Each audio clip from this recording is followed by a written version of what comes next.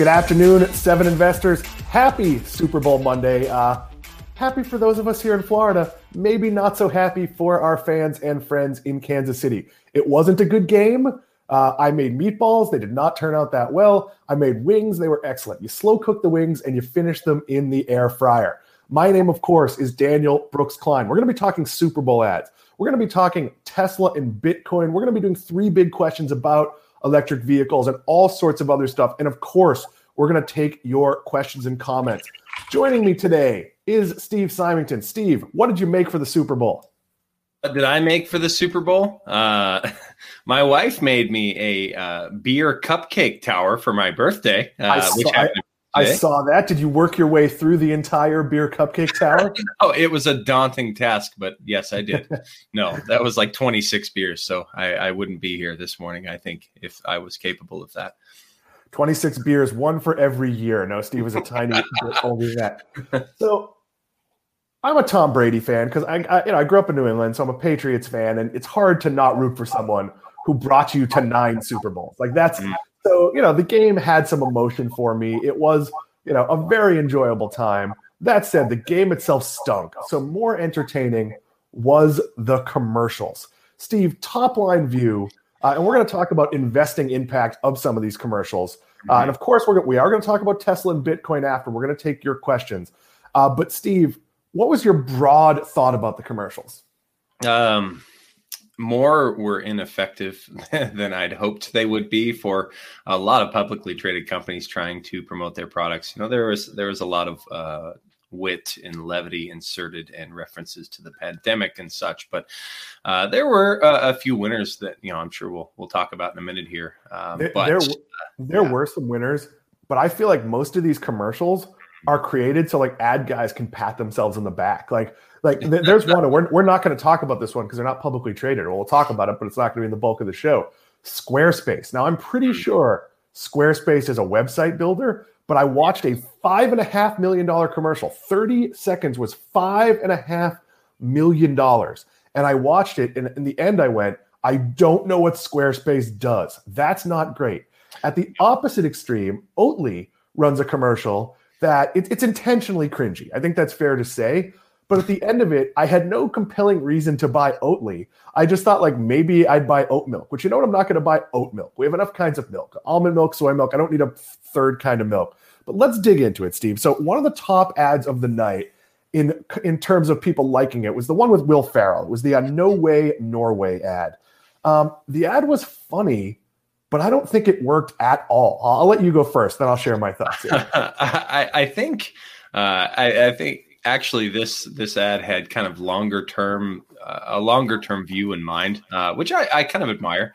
I think what they were doing was it was an attempt to warm the public up to the idea that they're going to be seeing a lot more EVs or electric vehicles, for anyone who didn't get the acronym, which was sort of an assumption they made in the commercial.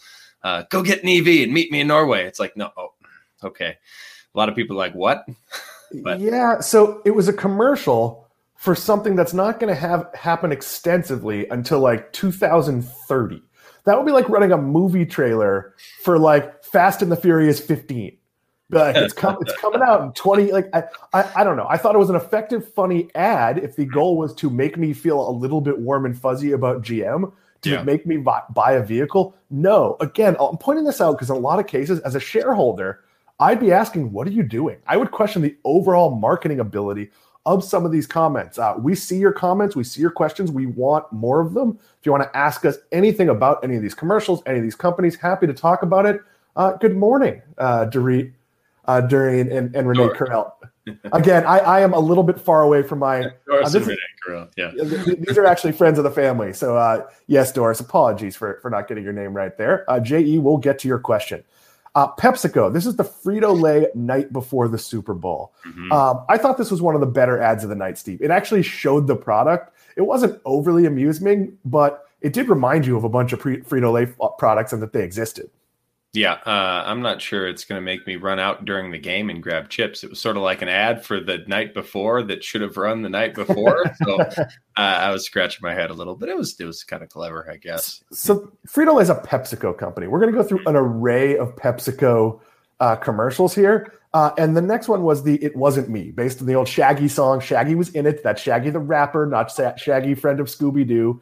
And the premise was Mila Kunis was eating Cheetos, and Ashton Kutcher was asking her if she was eating his Cheetos. And the whole time I kept thinking, are things going so poorly for Mila and Ashton that they can't get 2 bags of Cheetos? But I thought in general, Steve, this was a pretty good ad.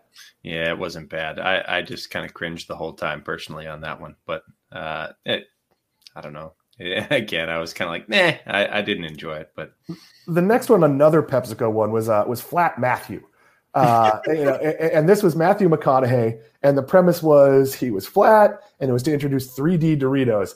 Steve, I don't want to ruin anything for anybody, but Doritos were already 3D, so I'm not sure if these are puff Doritos or it was effective-ish because at least if you love Doritos, now you know there are 3D Doritos. I thought this ad was like kind of dumb. Your thoughts? Yeah, I'm not sure it was worth the production that they put into it and the $5.5 million they paid to place it, but however much they paid Matthew McConaughey, it's like return on investment. Will it matter? For a niche product that probably won't be around. So let's go with Procter & Gamble. They had the Jason Alexander sweatshirt Tide commercial. This was subtle. I actually think this was one of the better commercials of the night because it's funny, it kept your attention, and then it introduced the product really well, made a use case for the product, and then finished with the actual Jason Alexander. A weird celebrity to pick. Haven't thought of Jason Alexander in quite a long time, but I actually think that made it better, that it was sort of this like niche celebrity. Right. The problem I have with commercials like that are, when it's sort of like, can I remember what detergent they were pitching? Tide. I'm not sure. Actually, I'm like, was it Tide or was it the other one? And I guess your name goes to that. So that was tough, but oh well. So JE asked a question that not everyone is going to understand. He wants to know, how much did the 5-second Reddit ad cost? That actually wasn't a national ad. It was a pretty clever thing, but in select markets, Reddit bought a 5-second ad, and it got a lot of news attention today. One of the reasons you run a Super Bowl ad, or in this case, you buy local advertising in a bunch of markets, is because we're talking about it. There's a lot of residual effect of those ads. The problem is, and I think it's the business problem, is people will be like, oh, that ad with Jason Alexander and the sweatshirt, the way his mood changed, the way different things happen. And you're right. They're not going to say the Tide ad. They're going to say the Jason Alexander sweatshirt ad. I do think that is a fundamental problem. Again, we would love your questions and comments. Steve, go ahead. The JE, by the way, I did read that Reddit probably paid between $900,000 and $950,000 for that little spot. And like Dan said, it aired in just a couple major markets. So people in LA and New York. And I was thinking, wait, did I miss it? Because I heard that it was going to happen. And it was just in a couple places, but they paid just short of $1 million for it. So probably $900,000 or so for that little 5-second. And for them, that's probably a great deal because they're getting talked about doing something really different. Remember a few years ago when Denny's gave away free pancakes the next day? And it was like the whole world was talking about Denny's. I don't feel like there's any product that the whole world is talking about. But the next ad I truly hated, Steve. This was the Uber Eats Wayne's World ad. And why did I hate it? Because I turned to my son, who's 17, and I said, do you have any idea who those people are? And he said, no. Wayne's World is not a movie that's aged well. It's not a movie that's generational. It's a movie that's fairly unique to people. Steve, you're in the age bracket that I'm going to guess you saw Wayne's World, maybe even in the theater, or you remember those Saturday Night Live characters. Yep. These are not timeless characters. No. This felt very dated, and it just felt like the people with the commercial wanted to meet Mike Myers and Dana Carvey. Like, I don't know. I didn't get this one. It didn't make a great connection to Uber Eats. It was a little bit clever, but it was also kind of jarring. I was impressed that Dana Carvey hasn't aged seemingly, but I can't say the same for Mike Myers. But I think, we had enough people. They probably understood the demographic that was watching that a lot of people did remember.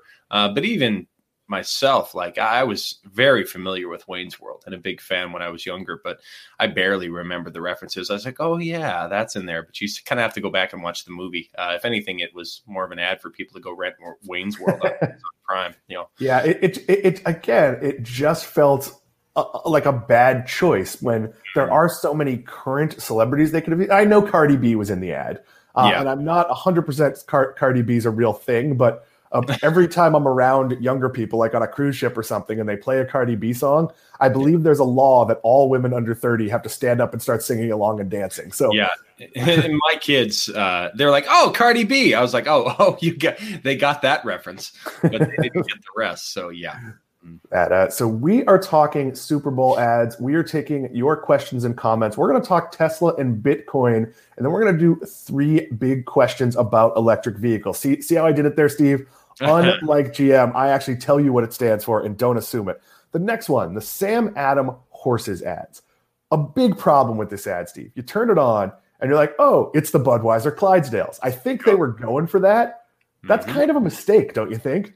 I'm not so sure. I thought it was a Budweiser ad until the very end, and then it's horror. And my son was laughing at that part, and I was like, "What is going on?" And I was like, "Oh, it's a Boston beer ad, and a Sam Adams Boston Beer Company is the ticker SAM behind that one." And I thought it was clever enough that people would be like, "I kind of want some Sam Adams now." So I know that guy from Boston, but do you remember, Steve, what the commercial was for? It wasn't a broad Sam Adams commercial. It was for something specific.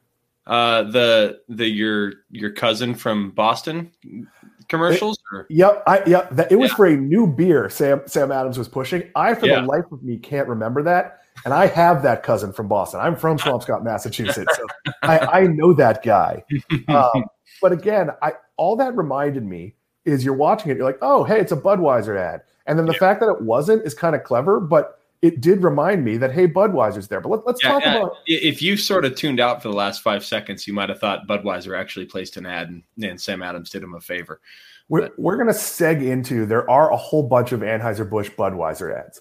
But throughout the show, they advertised zero alcohol Budweiser. And Steve, tell me what I'm missing, because I feel like the recipe here would be water and a little gold dye. I understand if you're telling me it's alcohol-free Guinness or some other rich-tasting, deep beer.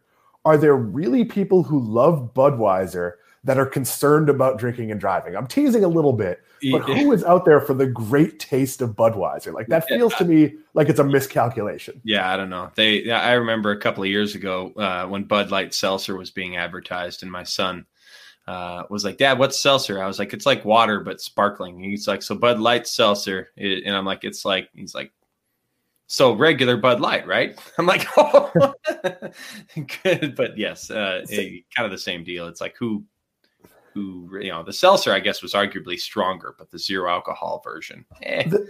See, here's the thing. I thought all the seltzer ads were generally a good idea, because you can't tell me there's an appreciable difference between any of these seltzers. If I order a Truly and you bring me a White Claw, as long as it's the flavor I ordered, I'm not going to be like, throw this garbage back. Like, it's all seltzer. And yeah, there's subtle differences in carbonation. You might have an absolute preference, but the reality is it's all about mind share and market share, which leads to shelf share. So those are just sort of very naked plays. We are absolutely going to talk about Fiverr, Zach Files. We will get to that.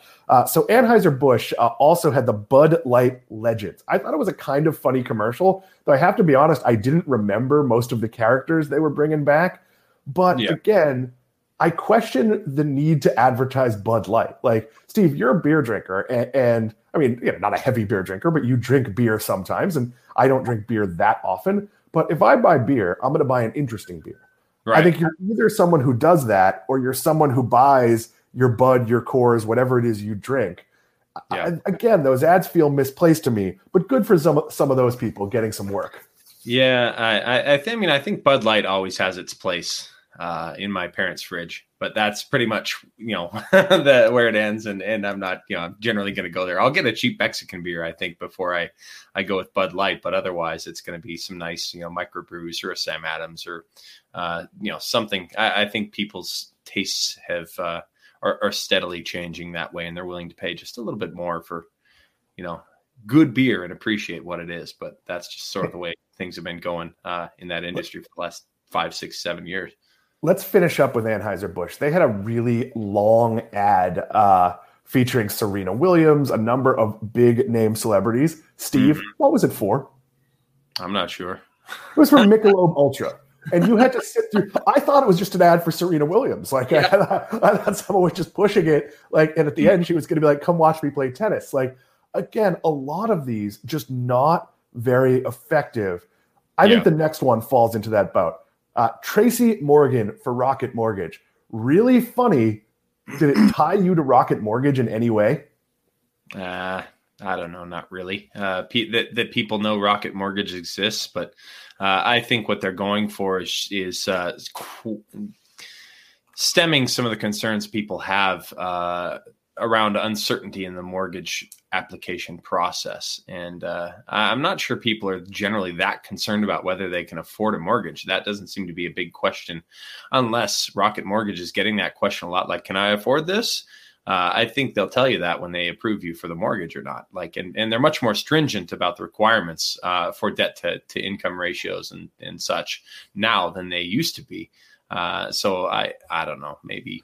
Not so much. We've dipped back into sort of dangerous territory on that. And for me, the issue is the commercial spent too much time on humor and not enough time connecting the dots. So Rocket is a publicly traded company, and you sort of got the idea that they were a mortgage company. And what they were telling you is that, like, hey, there might be risky players in the mortgage space. And hey, that's a bit disingenuous, because where do most people get a mortgage? Their bank or their credit union. So the reality is, yes, the guy on the street corner offering you a mortgage, he might be sketchy, but that's not the selling point for Rocket Mortgage. The selling point is actually that it's quick, which, by the way, it isn't. Yeah. So I am not a fan of that company, because they sell something that they don't offer.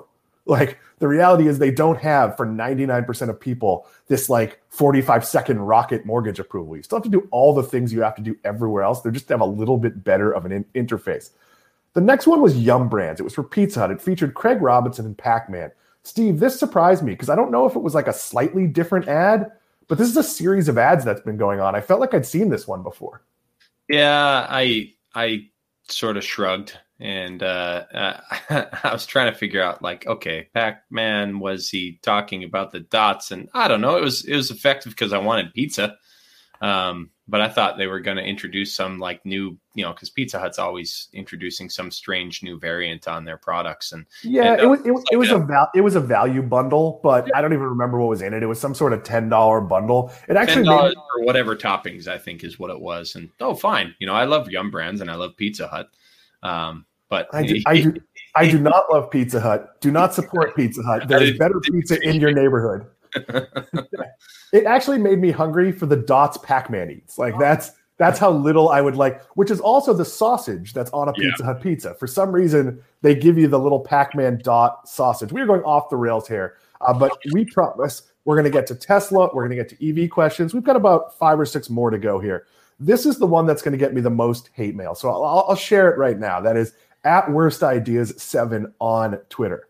CBS, which was airing the Super Bowl, aired an entire array of commercials for Paramount Plus, their new streaming service. And here's what the commercials told me.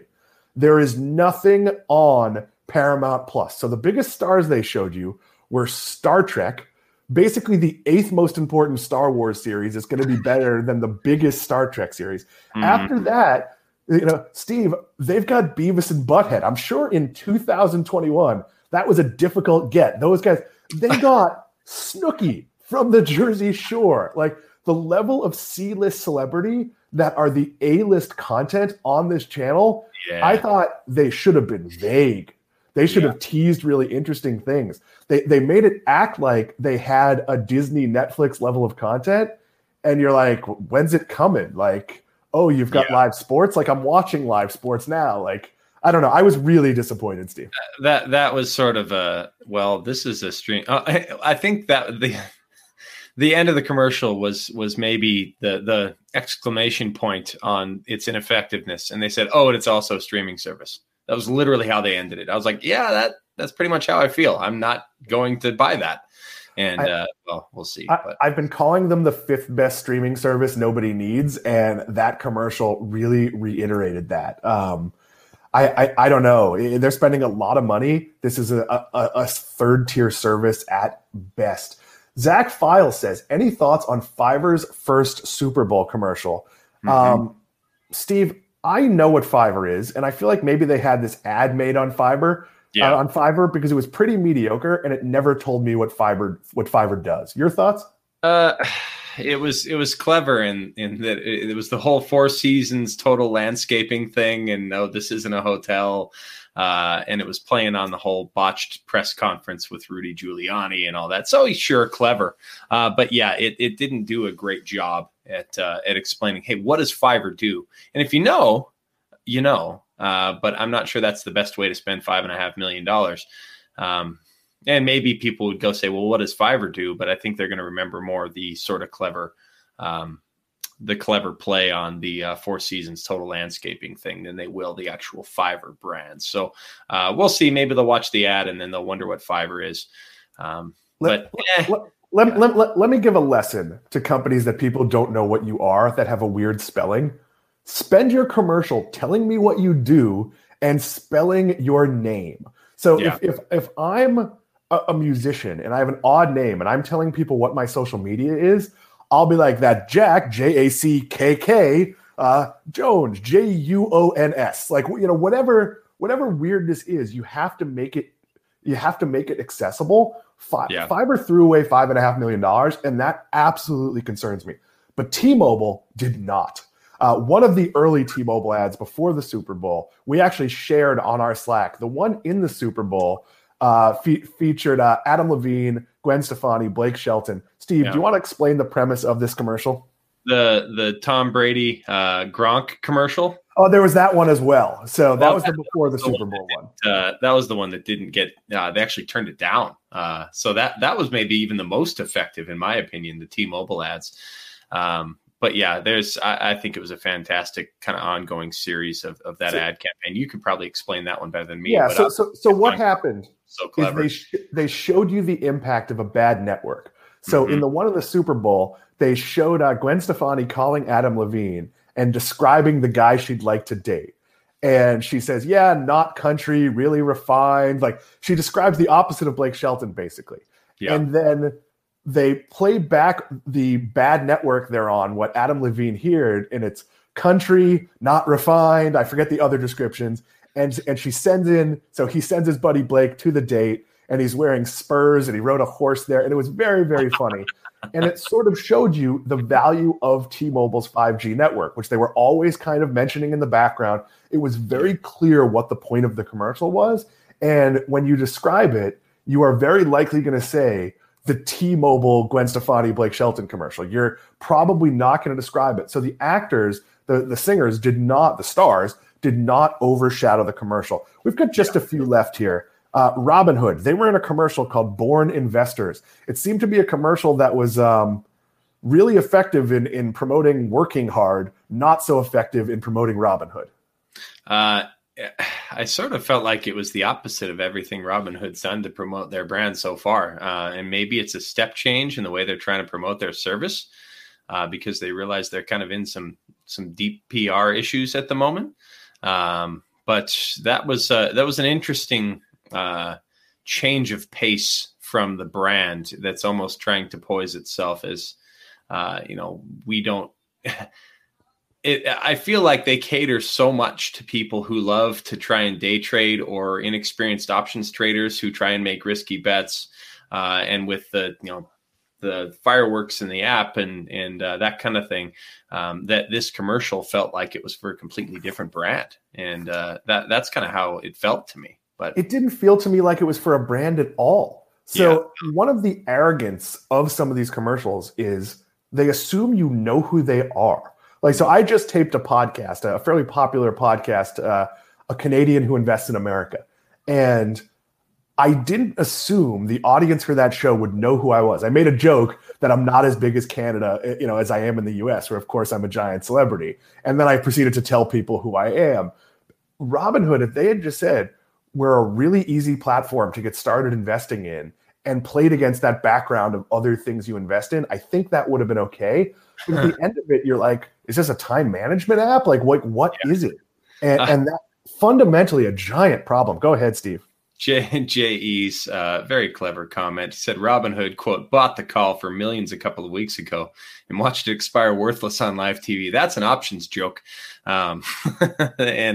Basically, he said, if your call isn't above the strike price, it expires worthless. And that's a Steve, I don't want to call him out, but that joke is in the big book of options jokes that, of course, all of us have read. That is not a thing. We got just a few left. Then we are going to talk about electric vehicles. We're going to talk about Tesla and Bitcoin. We would love more questions, more comments. We're going to get a comment from our very own Matt Cochran. Steve, if you want to ring that up, absolutely. We will take that, Sam Bailey, if you want to put it on screen. Love Steve, the ads, but in both examples, it worked out for the people to have bad networks. So did it really show the value of having a good network? I think it did. I guess it's like, well, bad networks can actually help you. Good point. But yeah, I think most people get the point. That is a great point. We appreciate Matt, our whole team, for watching. So again, I know people get mad at me when I say negative things about CBS and Viacom. Because a lot of people are in love with that company. And I'm taping it on Thursday. I think it's going to air on Friday's show. One of our friends of the family, one of our subscribers and affiliates, Alan Sokoloff, he has his own newsletter as well. He's going to be doing with me. We're going to tape it, but then it's going to air, I think, on Friday's show after we're done. It's called Change My Mind, where I'm going to tell him all the reasons I don't like CBS Viacom, and he's going to try to make a case, and then we'll take it to Twitter for people to vote, sort of. And I always lose these. I've done these other places, and you're an inherent disadvantage because making a bull case is generally better than making a bear case. But that is going to be really fun, and that's just sort of how we're working in some new programming here. But Walt Disney, the commercial was called "Get Your Stream On," and it basically showed how amazingly deep the Disney Channel is. It didn't star like Forky, who actually has a show on Disney Plus. It starred The Mandalorian and The Avengers and all of the amazing content you're getting on this channel. And basically in one 30-second ad, they showed you why Paramount Plus, which was the biggest spender ever on the Super Bowl, Paramount Plus is basically Quibi with longer programming. It is not going to work. I'm being provocative intentionally here. So Bruce Springsteen did an ad, and it felt like a Springsteen song. It was all about coming together. Steve, what was it for? I think it was for the boss, right? That's it. It was for Jeep. And I guess there's a rub for Jeep in being associated with Bruce Springsteen. Yeah. And it was a really nice mention. And if it was like, if they had just started the commercial with Jeep would like to bring you a message about unity, that would have been better than this like pretty good Bruce Springsteen poem or whatever it was he was doing about coming together. And then at the end being Jeep. Like it really did not work.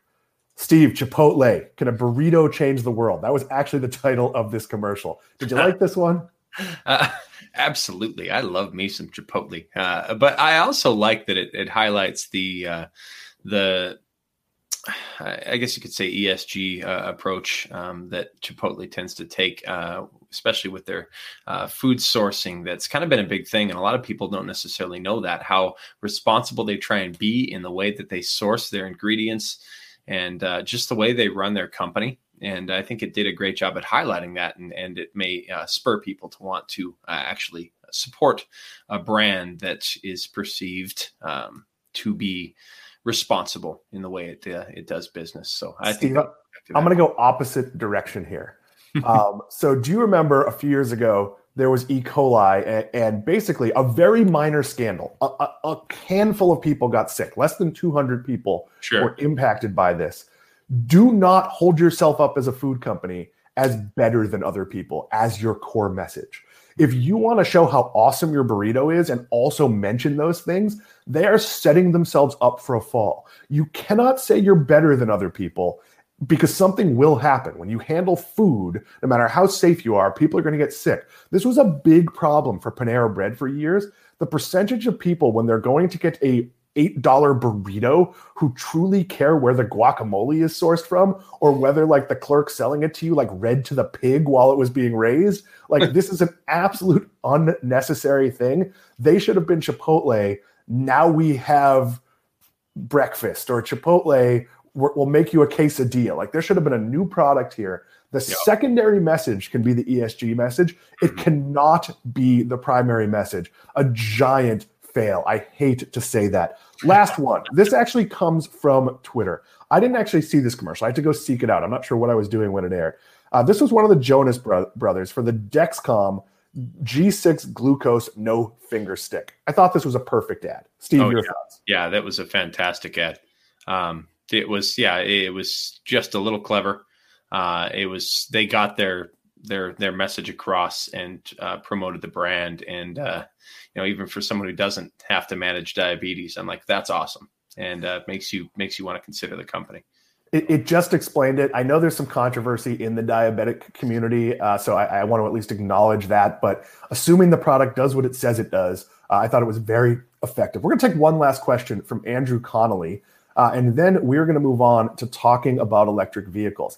I like Chipotle's recent move toward their app, but they need to address their quality issues. Always seem to be out of something, and it's always a crapshoot for whether or not it will be good. I agree. I think Chipotle has an execution problem. Food's always cold. I've talked about how the Chipotlane does not work. They need to be able to take orders while you're in that line. I get the push to digital, but I liken this, Steve, as to they're growing very fast and they'll work it out. I'm a big Chipotle fan. I would very much be happy to go grab some tacos after this. We're 1,100 miles apart, so that's not going to work. But Steve, your thoughts? I'll agree with that as well. I'm a big Chipotle fan. And, I've cheered them on along the way, but they do have some execution issues that need to be worked out, and liken them to growing pains for now. But I do think they've done a much better job at quality control when it comes to like foodborne illness and how they respond to it.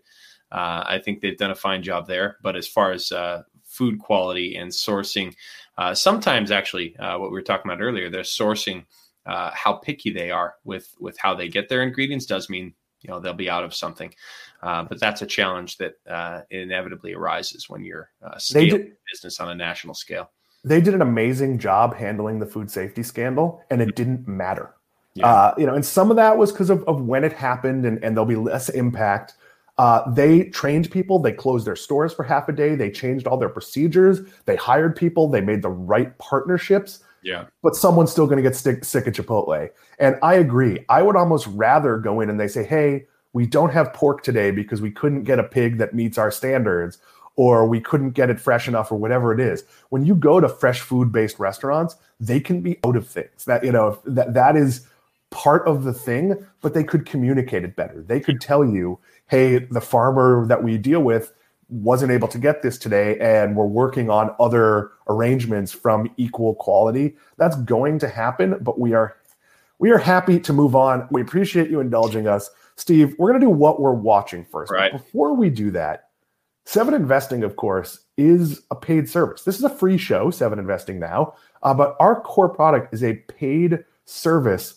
What's the core thing we're selling, Steve? I know, but maybe some of the people watching, the tens of millions of people who will see this, hopefully not that many, but getting there.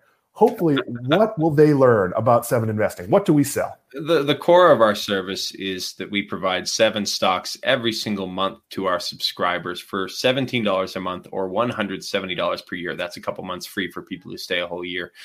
And we also have a referral program where people can earn free months.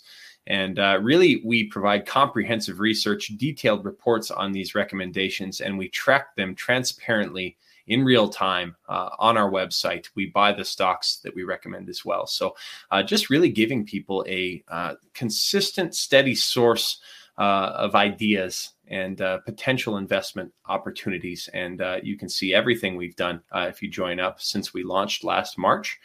And we've significantly outperformed the markets. I'm not sure exactly what the alpha is that we've generated at this point, but it is beating the markets by a significant margin. I'll pull that up in a second. But $17 a month.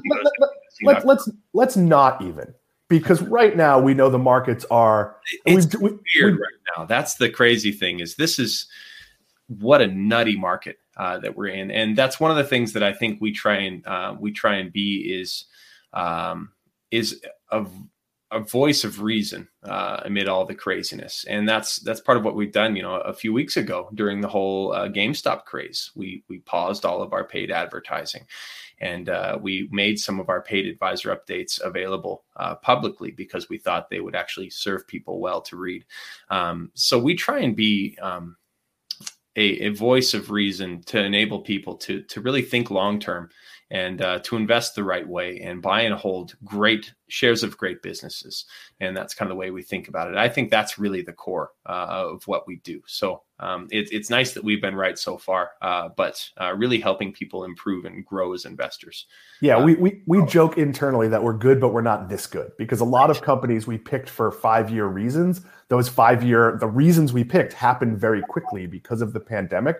Mm-hmm. Here's how I look at it. Experienced investors are just going to get the benefit of the amazing amount of research we do. We all put in tens of hundreds of hours every month, every year, looking at the companies we don't pick, let alone the ones we do. And if you saw what we talk about on Slack and how much information goes back and forth between all of us, when you get those 7 picks, you know the work was done. But I love it for newer investors, for people who maybe were only buying mutual funds or didn't really know how to get into buying individual stocks. Mm-hmm. It's like you have a friend who can help you get through it. We have private calls for people. We answer email that you send us at info@7investing.com. We'll answer it on this show to share those lessons for most people. We're active on Twitter. That's @7investing.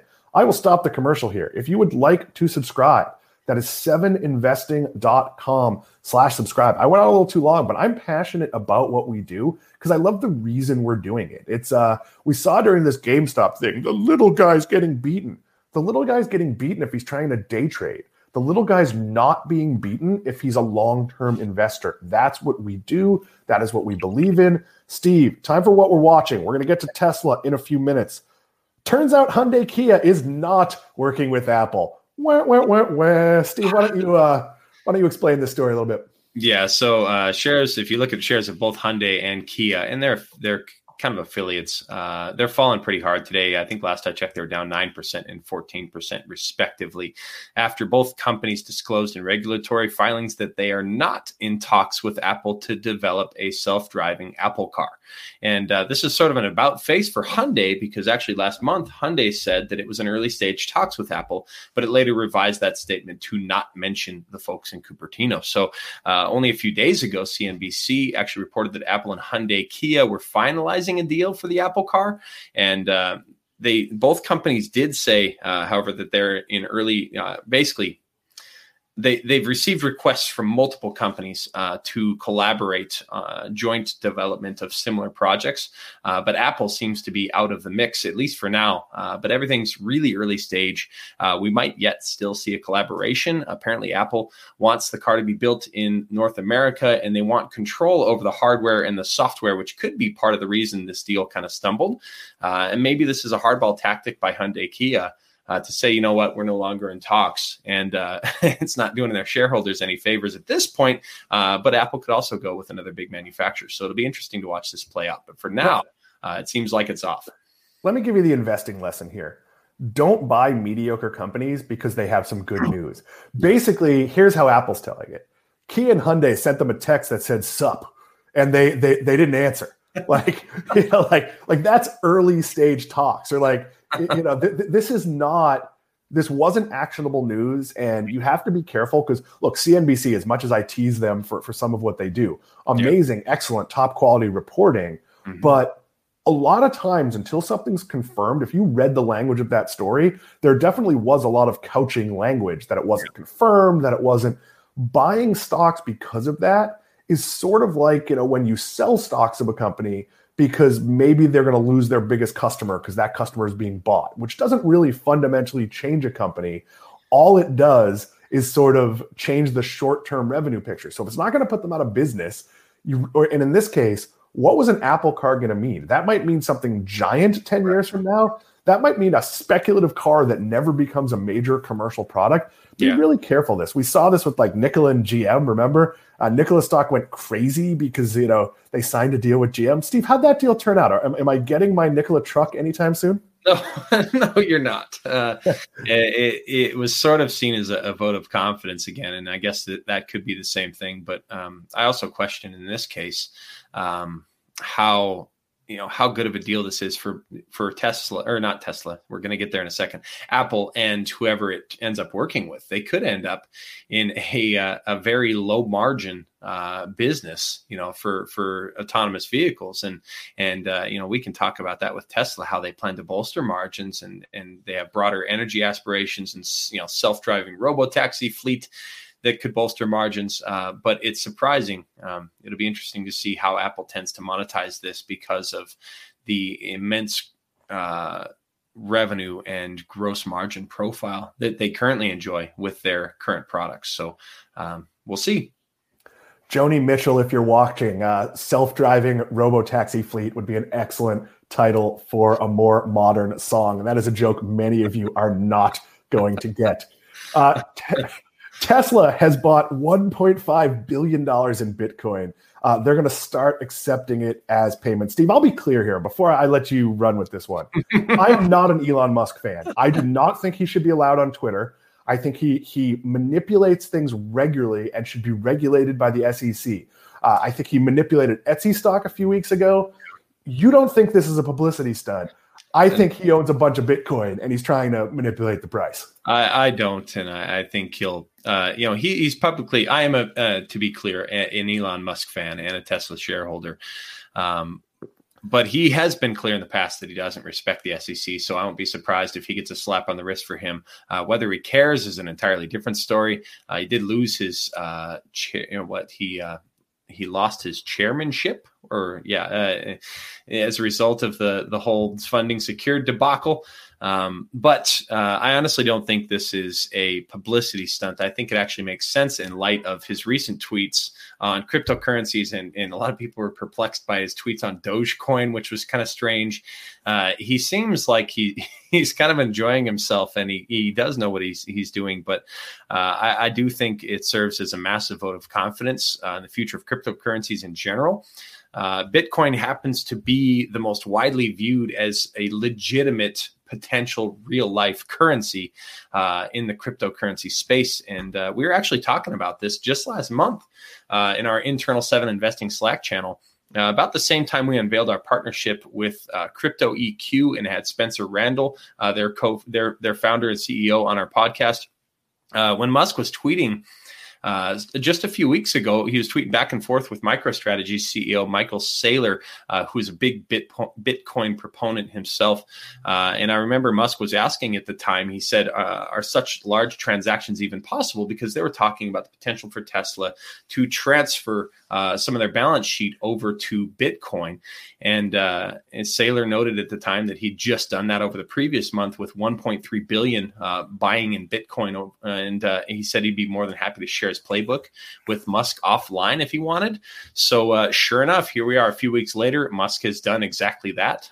He's buying 1.5 billion in Bitcoin, and they say they will soon accept it as payment for Tesla vehicles.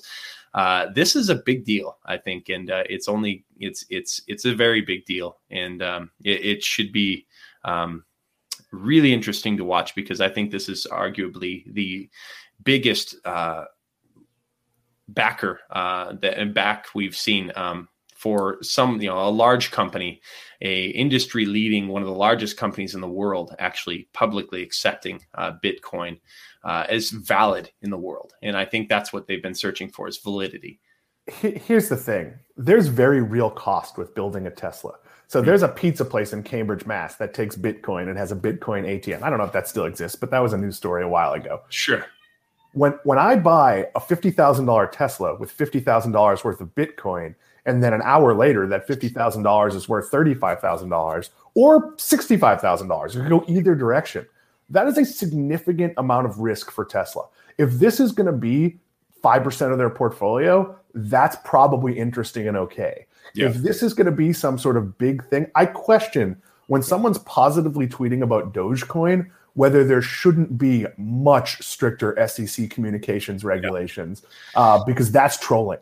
That is absolutely, playing up internet memes. Mark Cuban, who is, often a really interesting investor, has also sort of played to that I don't always think. If you don't see the whole Reddit Ask Me Anything and you only see those parts, I think it can be really tricky. Turf Pete, we're going to get to your question because it's a really good one that I think is an important investing lesson. But before we do that, we're going to hit the home stretch here. And it's 3 big questions about electric vehicles. I wrote 3 questions for Steve. He is going to answer them. There'll be a little bit of time for Q&A at the end. So we'll take the question from Turf. If there's anyone else that has a broad question, a question about anything we've talked about today, anything that happened, you want to make a case that Tom Brady is greater than Michael Jordan, I'll listen to that case. And I think no person has done as much with as little natural ability as Tom Brady has done. Whereas you could argue that Michael Jordan squandered 2 years of his career for the baseball or whatever, the secret suspension or whatever it is we're going to call that couple of years. I'm teasing and trolling you. That is not a serious argument. Is there money to be made as a long-term investor in electric vehicles? Steve? Yes. There is, and there's money to be made on multiple fronts. I think you can look at suppliers, you can look at companies that are sort of full stack, that are doing most of this themselves.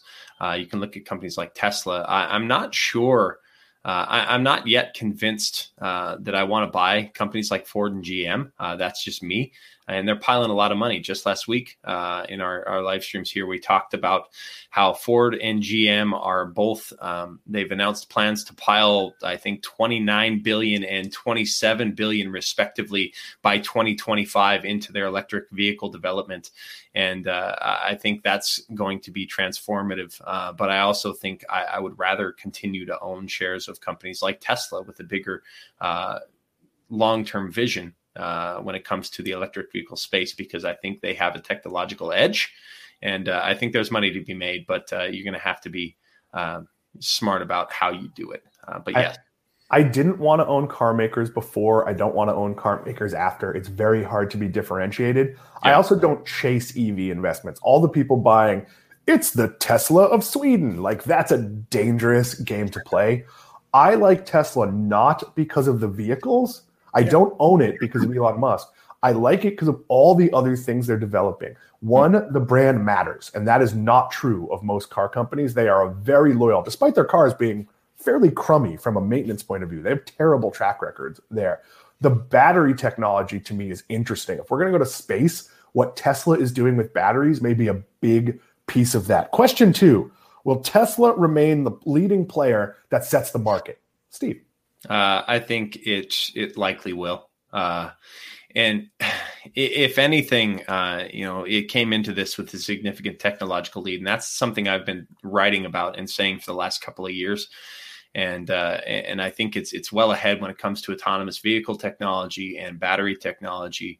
And it's getting there with manufacturing. You can see some of the big Ford and GM proponents that are criticizing the way Tesla manufactures and their big casts and stamps and maintenance and charging stations. So there's a lot of work it has to do yet, but I also think its recent run has done it a lot of favors, and taking advantage of that to raise capital and improve their balance sheet along the way for a company that's sort of on the edge of profitability and back and forth when it comes to positive and negative cash flows. But I do think they'll remain the player leading and setting the market going forward. That's my personal opinion. That doesn't mean they can't be disrupted by an up-and-comer going forward, or the well-funded industry incumbents. But I think Tesla is working from an advantage, and I think that lead is theirs to lose. Steve, I'm going to say they have a bigger advantage than you think, because, and you can tell me what it's like in Montana, but here in Florida, I would feel entirely comfortable buying a Tesla with the charging range. Let's say you buy the model with a 240-mile range, right, that I would never have to worry about a charge. I drive from my house to Orlando a lot, and there's 3 rest stops along the way on the Florida Turnpike. Only one of them has Tesla charging stations, and I assume it's like every third one on the Florida Turnpike in general. But as long as you know where it is, and they're good at communicating that, it's very easy to stop. There's a ton of them. I've never not seen like 5 available. Sure. Once I'm in Orlando, they're everywhere. So I feel like what they've built with charging infrastructure gives them a pretty big lead. Like if you said to me, I can buy a Tesla for $40,000 or a GM for $30,000, my first question would be, well, where do I charge it? And I think that's a big question. Yeah, and I agree. They're even up here, the charging stations are few and far between, but there are apps within the actual Tesla vehicle that tell you where it is, and you can plan trips around that. And it's only getting better. So we've got supercharging stations here, and so I'm looking forward to seeing that infrastructure continue to get built out, and I think it'll be like gas stations going forward. But speaking of which, you have another question that. Yeah, Steve, I'm going to take that one after we do the third one here. So there is a great question from Doris and Renee. We're going to take that as part of our final Q&A segment. And I realized, Sam Bailey, I sent you the graphic. We have a whole new graphic, as I teased on Friday, sort of a rundown for the show. And I didn't tee it up at the beginning.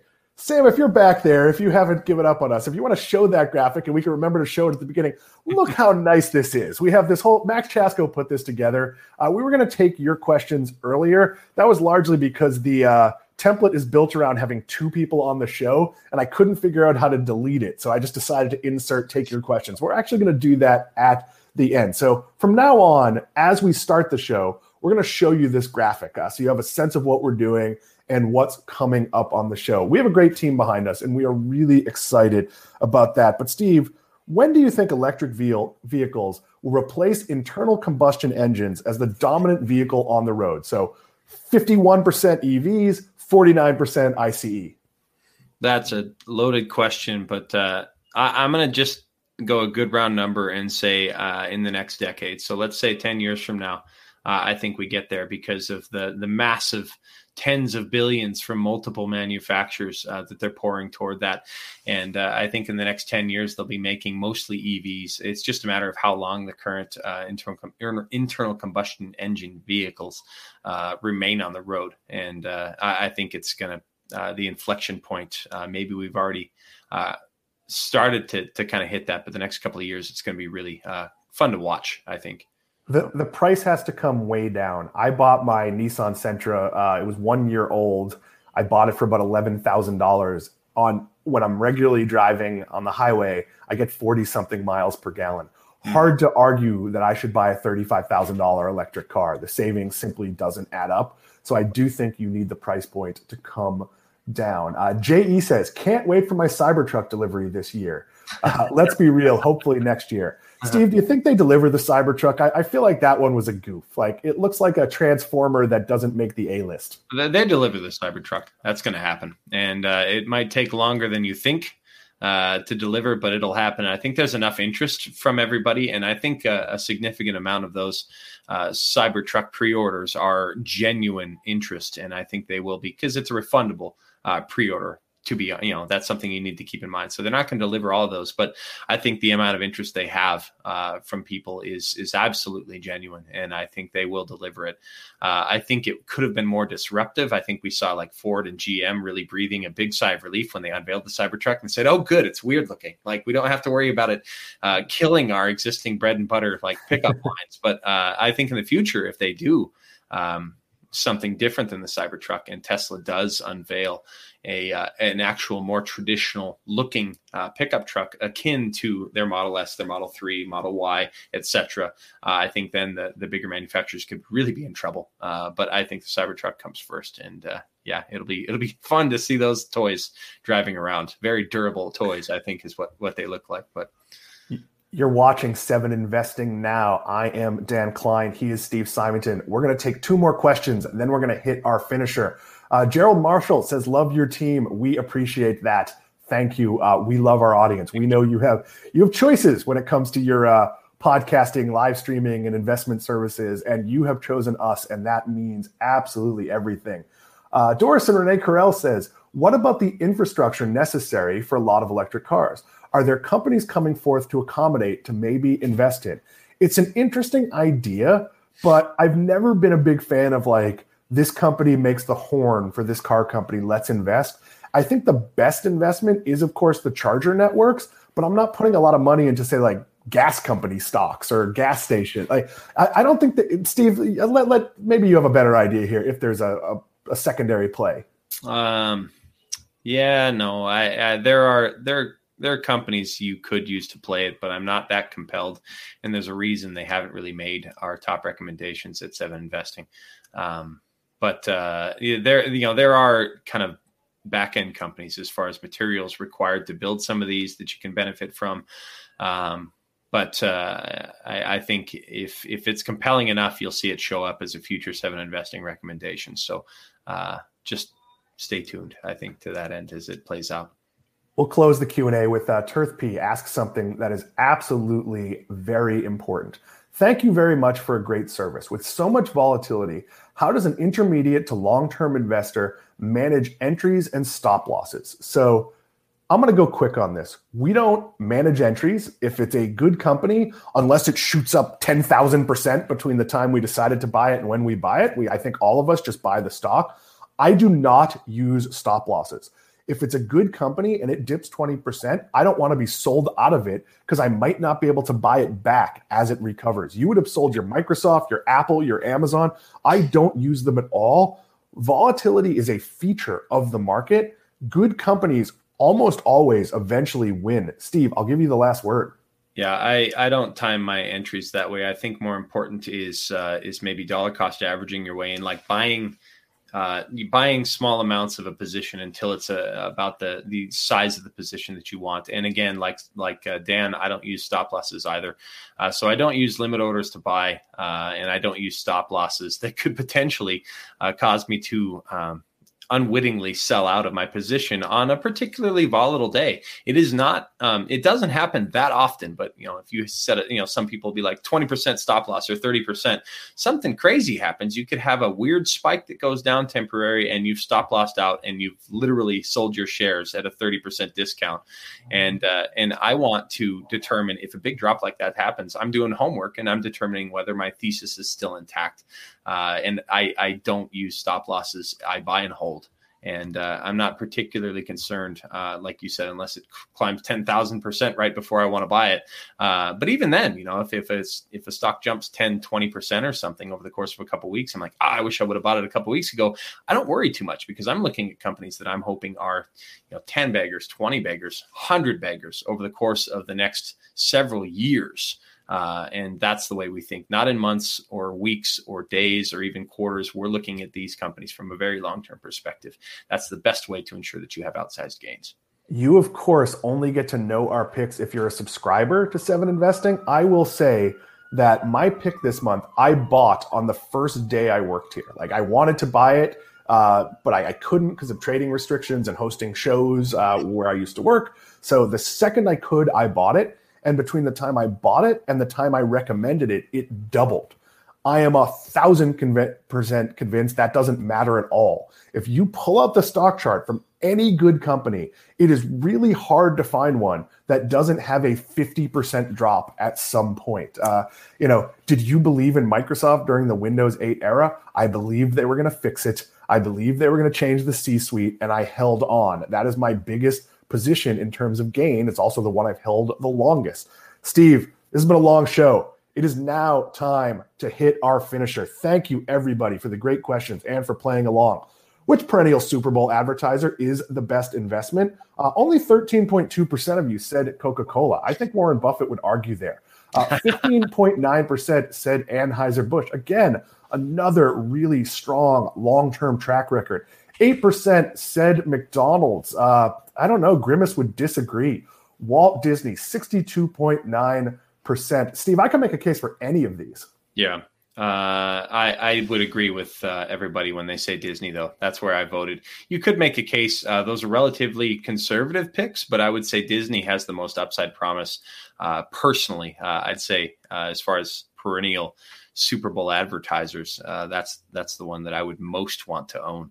I'm relatively disinterested in the rest. So that's just me. As you know, Steve, I'm an annual pass holder at Walt Disney World. I am an avid Disney Plus watcher. If you're not watching WandaVision, first of all, catch up on the whole Marvel Universe first. Oh, yeah. It absolutely makes sense. But if you are watching it, the turn it took this week has made these 2 minor characters. One of them is now the center of the Marvel Universe. So it is absolutely compelling to watch. We'll close with a comment from J.E. Love your picks so far, Dan. Super high on it for the long term. That's how it works for us. We are making picks when we are high in them for the long term. I know this can seem difficult. It doesn't have to be. That's why we are here. We will help you along the way on this show and for our subscribers. I am Dan Klein.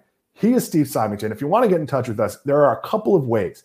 info@7investing.com. We'll either email you back or email you and tell you we're going to talk about it on a show. All of these shows are archived, and coming soon, coming really soon, maybe even this week, is a search on our site that's going to make it awesome for you to find things we talked about. That's going to improve it. I'm not going to quite say what it is because I'll let Simon make that announcement. We got something cool coming. And of course, you can reach us on Twitter at 7investing. We all monitor that account.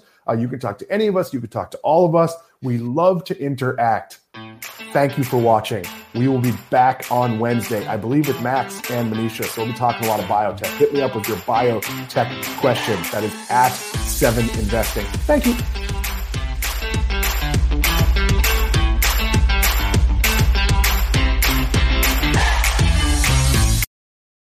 A reminder that people on this program may hold positions in the companies that are mentioned.